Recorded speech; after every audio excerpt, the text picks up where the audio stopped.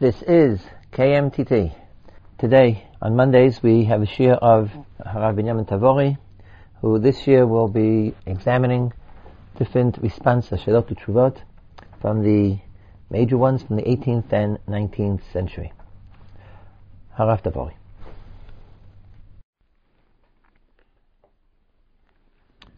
Last week, we discussed some tshuvos of Rabbi Akiva Eger, and we pointed out that some of the questions he asked and discussed and answered were to and from his son-in-law of the second marriage, the Chatam Sofer.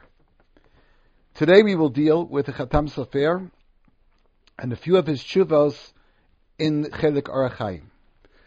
The Chatam Sofer was born in Frankfurt.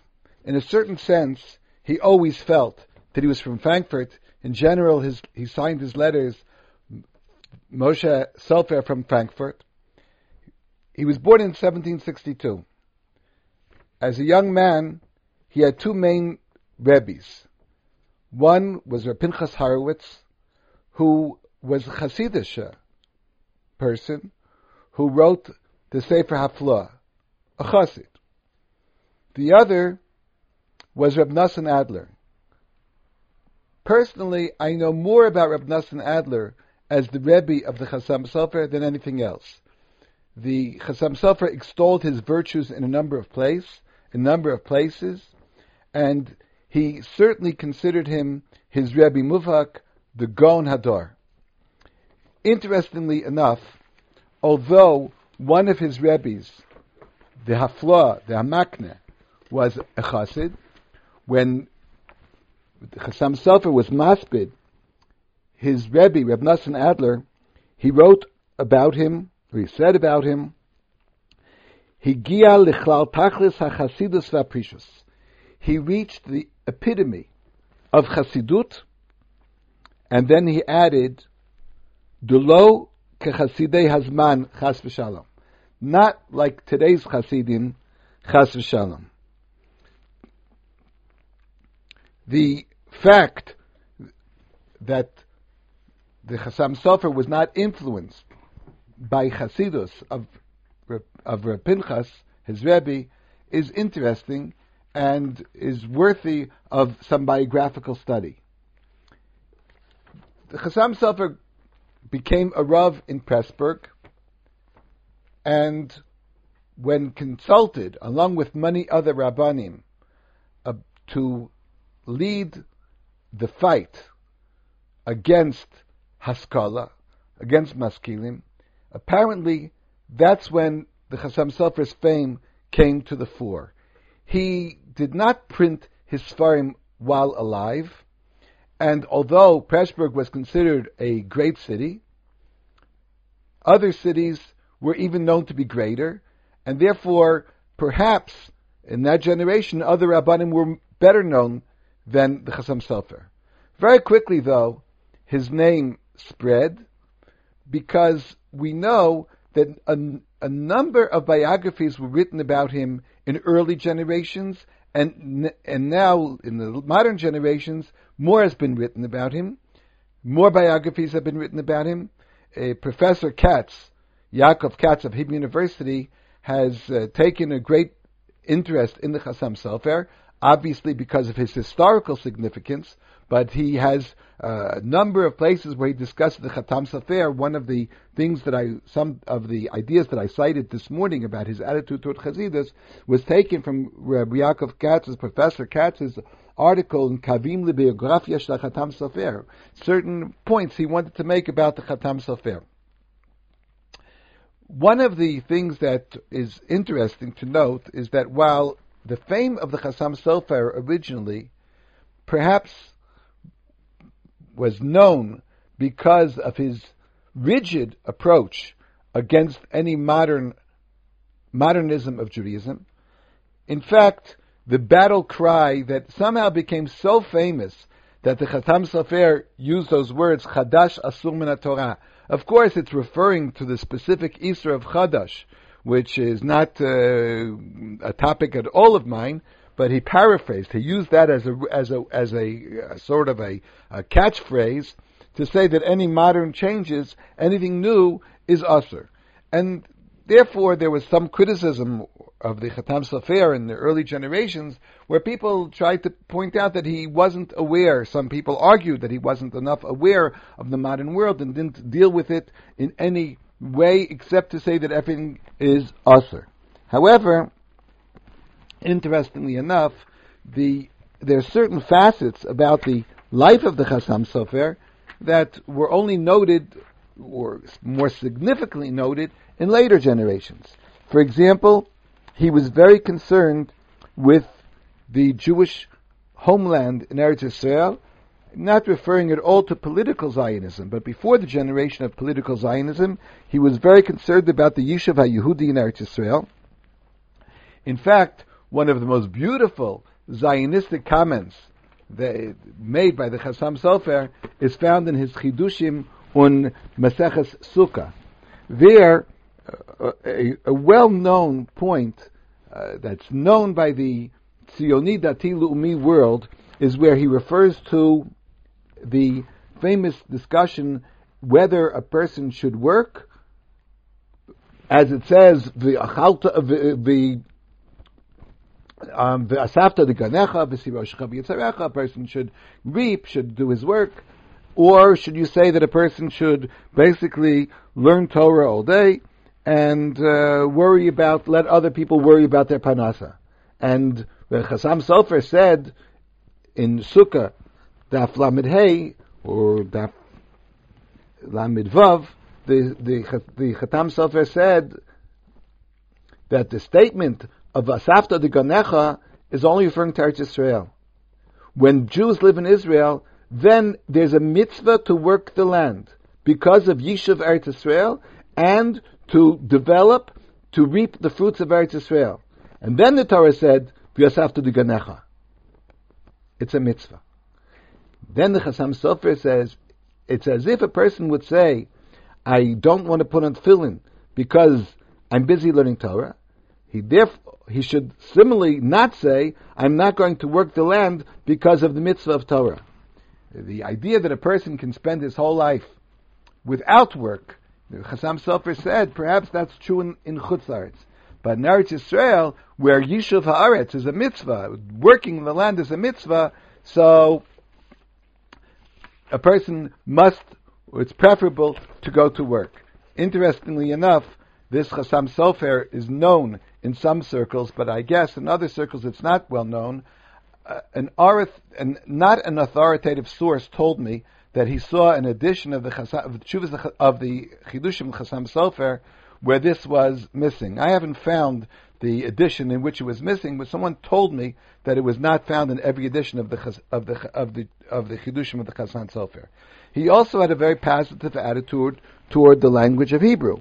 Now, it is true that there was a certain element of debate here. Perhaps the modern maskilim wanted to change some of the service, some of the tefillah to the vernacular. Perhaps the Chassam Sofer was fighting that particular battle, but it was also true that he definitely was interested in preparing, in continuing the study of Hebrew, the knowledge of Hebrew. These are some of the few points that are somehow the Chassam Sofer's image was not known to be a Zionist. He was more known as a very staunch opponent of the Maskilim. Today we'll discuss the Chassam Sofer was nifter in 1839 when he was about 77 years old. As I said before, his Sfarim were not printed in his life. The people assembled Tshuvas. We have 3 big volumes of Tshuvas of the Chassam Sofer in all areas of Torah. We also have Chidushim on Shas, also printed in 3 big volumes. And we have 2 volumes at least of Pirush, of Drush, that he get un Chumash. So, although he did not print anything in his life, we have quite a bit of literature of the Chassam Sofer. Today, I'd like to discuss a few of the more famous tshuvos, or perhaps issues that we can relate to in our generation as well, that are found in Orach Chaim. The first tshuva that I'd like to discuss is Tshuva Mem Ches. There the Chassam Sofer discusses the issue of women vis-a-vis Birchat HaMazon. Now let's remember that the Gemara in Brachos, Daf Chaf Amud Beis, said that, relating to the Mishnah on Daf Chaf Amud Aleph, that women are chayavot in Birchat HaMazon. Women must bench. However, the Gemara has a whole discussion, is this true midaraisa or only midrabanan? If women are chayev in Birchat HaMazon midaraisa, the Gemara says, they can be motzi men. If they're chayav midrabanan, they cannot be motzi men. Now, I already mentioned very recently, there's a discussion, why should women not be chayav midaraisa? One of the reasons might be, and we won't go into this whole discussion because I only need 1 point for today, and that is, according to one opinion, women cannot say, they refer to Brit Milah in benching, and since benching and mentioning Brit Milah is indispensable for Birchat HaMazon, all that, of course, is an assumption of mine now. If it is true that you must mention Brit in Birchat HaMazon, women cannot say Brit, and Brit is indispensable for Birchat HaMazon, therefore, then, in that case, women would not be chayiv in Birchat HaMazon midoraita, but only midrabanan. Now, if this would be true, then today we would have to discuss actually women being motzi men because of that very fact. Now, the Gemara said clearly that women can be motzi men. So what does that prove? Here the Chatam Sofer deals with the issue and says it only proves that if women can be motzi men in Birchat HaMazon, either women somehow can say Brit, which is really doubtful, or as the Chatam Sofer puts it, that Gemara would assume that Brit is not ma'akev. Brit is not indispensable Birchat HaMazon, although we do say it, but if you don't say it, if you don't say Brit, you can be Yotzei Birchat HaMazon anyway. If that's true, then women can be motzi men without saying the part about Brit. In fact, people aren't aware of it, but in the Shulchan Aruch it actually says that women should not say Brit. Today, all the women say Al B'chitcha Shechatam B'Dev Sarenu. The Mishnah Berurah explains why our custom is as such. But according to the Shulchan Aruch, women do not say Brit. So if women do not say Brit, the only assumption is they can be motzi men because it's not necessary to say Brit. The Chatam Sofer, however, comes up with a different point. Perhaps when the Gemara says women are chayev in Birchat HaMazon midaraita, they can be motzi men, it's referring to the first part of Birchat HaMazon. Now we all remember the first part of Birchat HaMazon, the Gemara attributes it to Moshe Rabbeinu. And it was said before we came with Eretz Yisrael, and it has nothing to do with Eretz Yisrael, therefore Eretz Yisrael is connected to Brit. So therefore the first part of Birchat HaMazon, women are chayev midaraisa, can be motzi men. That would be very big chiddush. That even if we would say Birchat HaMazon is the Rabbanan for women, perhaps the first part is Daraisa, and women can be motzi men in the first part. In fact, the Noda B'Yehuda uses that argument to claim that women are chayav, according to the opinion that women are chayav to Rabbanan in Birchat HaMazon. He asked the question, where is it and how is it that women are chayav to Rabbanan? In general, if women are pater midaraisa, then they're pater midrabanan. But the Noda B'Yehuda came up with this big chiddush. Since women are chayav in the first part of Birchas HaMazon midaraisa, therefore the Gemara thought when Rabbanan instituted the Birchas HaMazon for women, it was because midaraisa they are chayav in Birchas HaMazon, only one part. The rest they're not chayav. So therefore, since there was already a daraisa, Chacham Samuel just included the whole Birchat HaMazon in the daraisa. Be that as it may, the Chatam Sofer then comes up with a big chiddush. It's possible to say that we could now argue with the Gemara and base ourselves on a different Gemara. We might argue and say that women cannot be motzi men in Birchat HaMazon at all, even though the Gemara said women are chayav, if they're chayav midaraisa, they can be motzi men. But I will now argue and say that is according to the opinion that Brit is not me'akev. But if we paskin like the other Gemara, that bris is ma'akev, then we would have to say that women could not be motzi men. In fact, the Chatam Sofer uses this argument to explain an opinion of the Magen Avram. He quotes an opinion of, not of the Magen Avram, of the Agot Ashri. The Agot Ashri in Megillah, Perek Aleph, says as follows: Nashim chayavot bibichat hamazon min haTorah, aval inam motziot et hanashim she'inam yicholim lomar brit. That's the way it's printed. Women are chayav in bichas hamazon midaraisa, but they cannot be motzi men. Now that's very difficult because the Gemara in Brachas said that if women are chayav midaraisa, they can be motzi men. How could it be? So the Chazam Sofer said very well. The Agot Ashri was assuming that Brit is an indispensable part of Birchat Hamazon, since women can't say that part of Birchat Hamazon, they are chayev at least in the first part, which is Daraisa. But the rest of Birchat Hamazon could also be Daraisa for women. Just, they don't say Brit. But for men, who would have to say Brit, it would be Daraisa to say Brit, and therefore a woman could not be motzi men. This discussion, of course, is very relevant in our world. How do we paskin? Can women be motzi men in Birchat Hamazon? I know of cases where women and men were present in a case where men do not know how to bench, especially when you deal with the kiruv organizations, or at the time when we used to go to Russia to deal, perhaps they still do, but to deal with groups of people that really, their basic knowledge of Judaism was very weak, but they had a meal and they would bench. So sometimes the only people that were there were the young ladies or the women who came to be Mekayev, came to work with these people, in which case there's a very serious issue. The Chatam Sofer here raised a great argument that women cannot be motzi men in Birchat Hamazon, even if women are chayiv midaraisa in Birchat Hamazon. Another tshuva that I also once discussed in a shir was the opinion that was quoted that a person, if you give shalach manas to someone, when Purim, a person gave mishloach manas to someone, and he refused to accept it. He didn't want to accept it. So what would be the din? Did the person who gave the mishloach manot, did he fulfill the obligation? This tshuva was interesting because it seems to have been written on Purim. It's tshuva kuf tzadi vav in Orach Chaim, that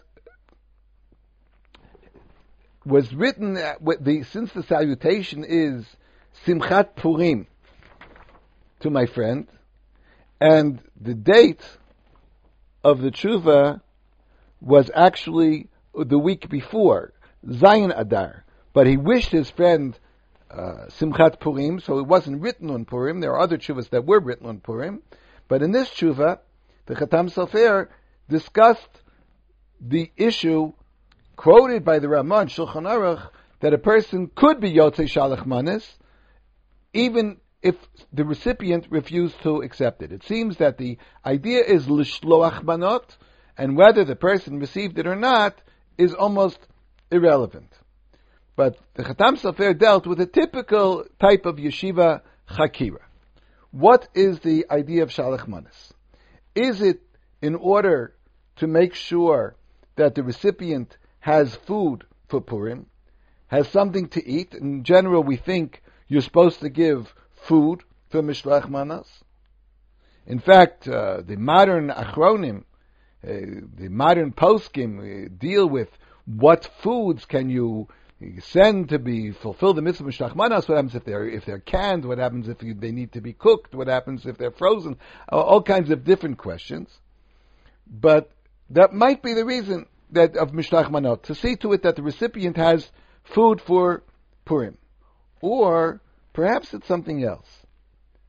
Perhaps the point of Mishloach Manot is just to show friendship.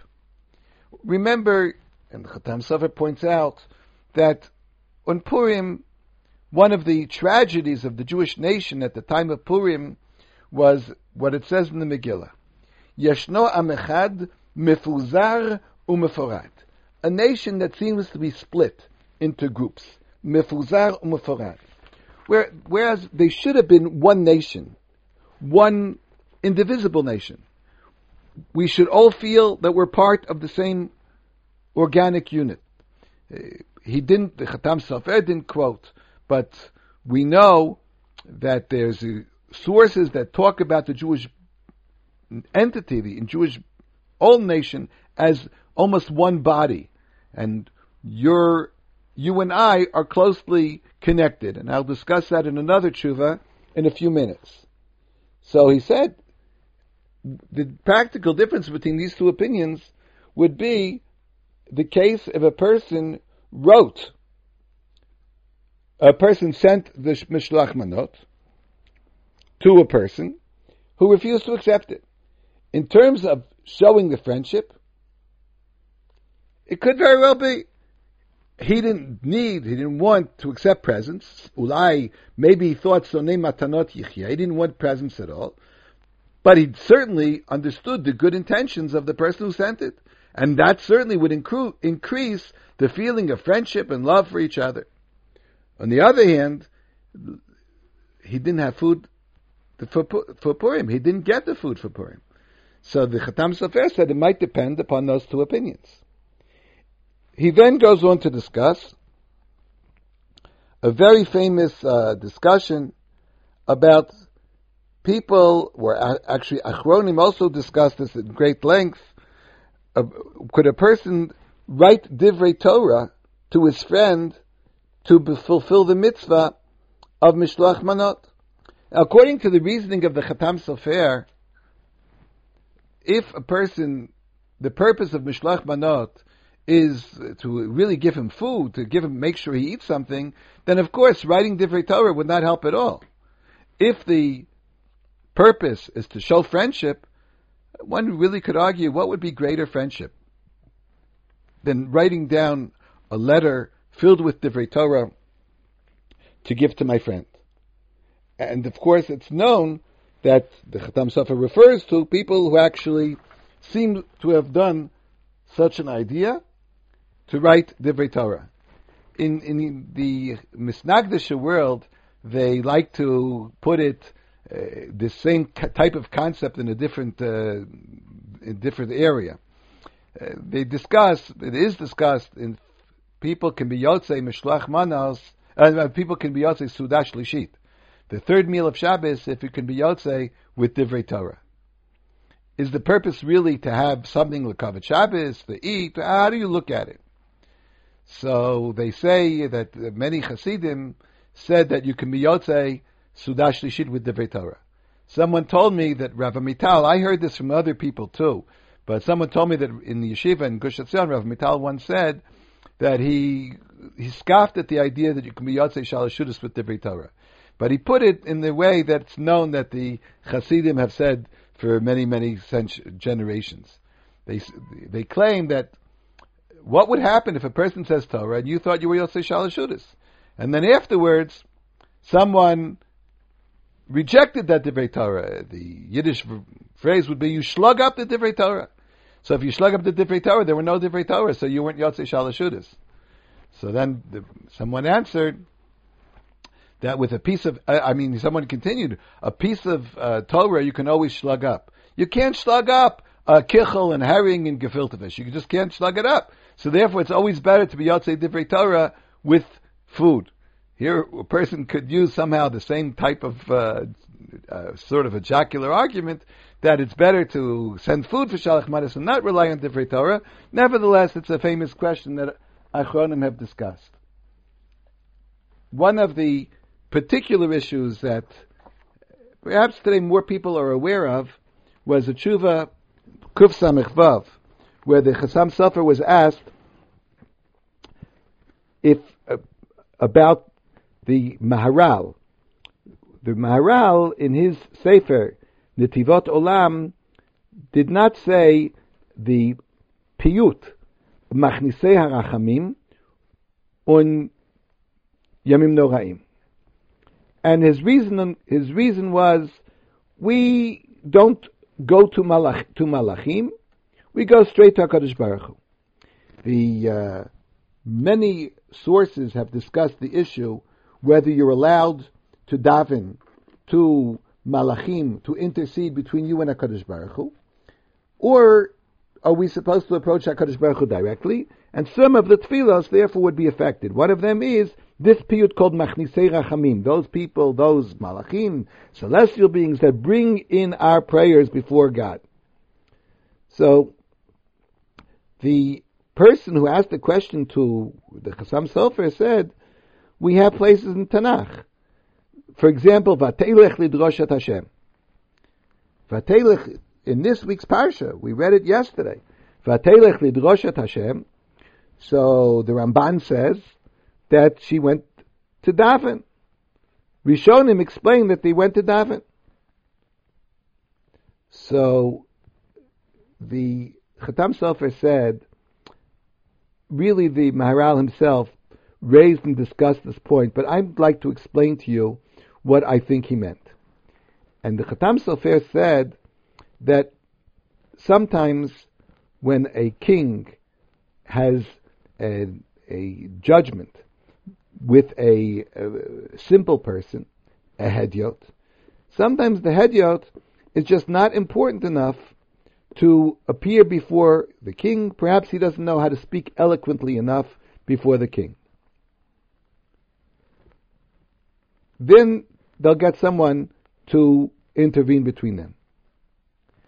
But he said, Jewish people have a special connection with HaKadosh Baruch Hu, and they're accepted before HaKadosh Baruch Hu, even if they stutter, even if they don't know how to pronounce well. Remember the pasuk in Shir Hashirim, Diglo alai ahava. The Chatam Sofer quoted it, Dilgo alai ahava, based on a medrash, that even what you skip, HaKadosh Baruch Hu likes. A person doesn't say all the words correctly. But this refers to the fact that Jews can daven directly to God and don't need malachim. However, he said when you deal with people, and as I mentioned before, according to the concept of Am Echad, if you think that we're really one nation, and one person feels the pain of another one, and therefore he himself needs whatever that person needs. And he quotes the Gemara, a person who davens for his friend to have a refuah shlema should actually become sick himself. If you understood the pain and really sympathized and empathized with that person, then you yourself are in that situation. Now, although we're one body, in a body there's a head, there's a foot, there are different parts of the body. So sometimes a person who feels he's not worthy, he feels as if he's the foot of the body of Am Yisrael. And he would ask the Talmid Chacham, who's like the head of the body, to intercede for him in daven. So therefore, Rav Chassam Sofer tried to explain that the custom of asking people to daven is not the same as asking malachim to daven. And then, in a biographical comment, the Chatam Sofer said something interesting. He himself did not say Machnisei Rachamim.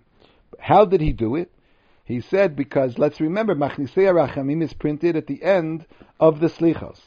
So what he did is, he said the Slichos a little slower than other people. He said Tachnun a little slower than other people. And then at the end, when they finished saying Slichos and said Kaddish, he didn't have time. So he just skipped that part. It wasn't obvious to the tzibur that he was skipping it, but he did skip it. And he although he did defend somehow the custom of davening, of asking Rebbes, Hasidic Rebbes, or whoever you ask to intercede, it's interesting because we saw also today that he had no great appreciation for Chasidus. Nevertheless, he did justify the custom of asking people to intercede for you. Very quickly, I'd just like to mention one big chiddush of the Chatam Sofer that's repeated written right after this tshuva. In Kuf Sadi Samches, in Orach Chaim, he says a tremendous chiddush. The question that was brought to him was about fasting on Rosh Hashanah, a person who accepted that he fasted every year on the second day of Rosh Hashanah, and now he wasn't well, and he wanted to know if he could not fast, if he could fast another day instead. This led the Chatam Sofer to a discussion of the concept of kavod va'oneg and simcha. Now, those people that remember, for a few weeks ago we discussed Rabbi Akiva Eiger's discussion about kavod va'oneg and simcha as relates to women. Here, the Chatam Sofer regards as relates to men. He points out in Hilchos Shabbos that when the Rambam says that kavod and oneg Shabbos is midivrei sofrim, a pasuk in Yeshayahu, he pointed out, how can a Navi make up a new halacha? And then he says what I think is important to be aware of.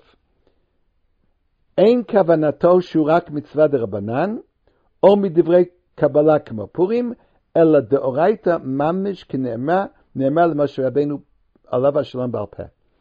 The Chatam Sofer said that the Rambam, when the Rambam said that kavod and Shabbos are midivrei sofrim, he did not mean it's a mitzvah d'Rabbanan. He meant it's a mitzvah d'oraisa, and he calls it divrei sofrim. Divrei sofrim is the phrase. Divrei sofrim is a tremendously problematic phrase in the Rambam all over.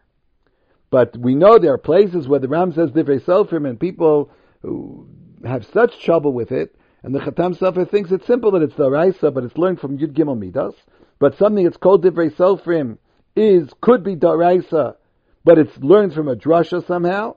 And therefore, he said that the kavod va'oneg on Shabbos is a mitzvah d'oraisa. And that's why the Rambam says if a person would make a neder or a shvuah to fast on Shabbos, it would be a shvuah shav.